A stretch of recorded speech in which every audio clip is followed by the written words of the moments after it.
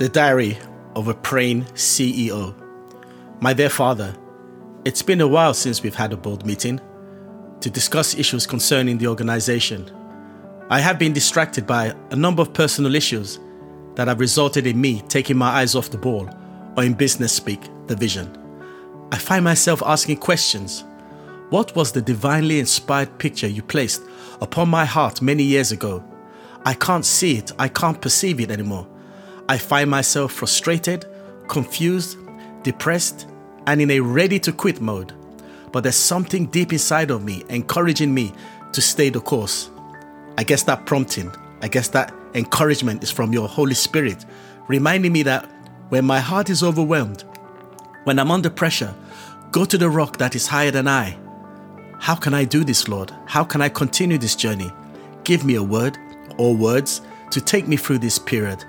Lord, I need your counsel as never before. They say deep calleth unto deep, so right now your son is calling.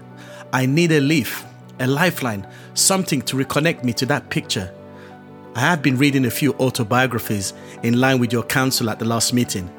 The books have also confirmed and highlighted the importance of having a picture, an inspired picture, as a guiding framework in life. Lord, help me to align the activities of the company to this picture so a great legacy can be left behind. Help me to establish a purpose, a reason, some form of justification for the existence of the organization. The books you recommended gave great insights into who to follow and who not to follow. There was the loving actions of your son Jesus Christ to the inhumane actions of Adolf Hitler, the liberating actions of Mandela to the innovative leadership style of Steve Jobs. Lord, please put that picture back in my heart so that I can say at the end, I have run the race put before me. I can say that I have focused on things that really matter regardless of the challenges and distractions of life. At the next meeting, I will present my concerns regarding the management team. Continue to give me patience and wisdom until then. Yours, CEO.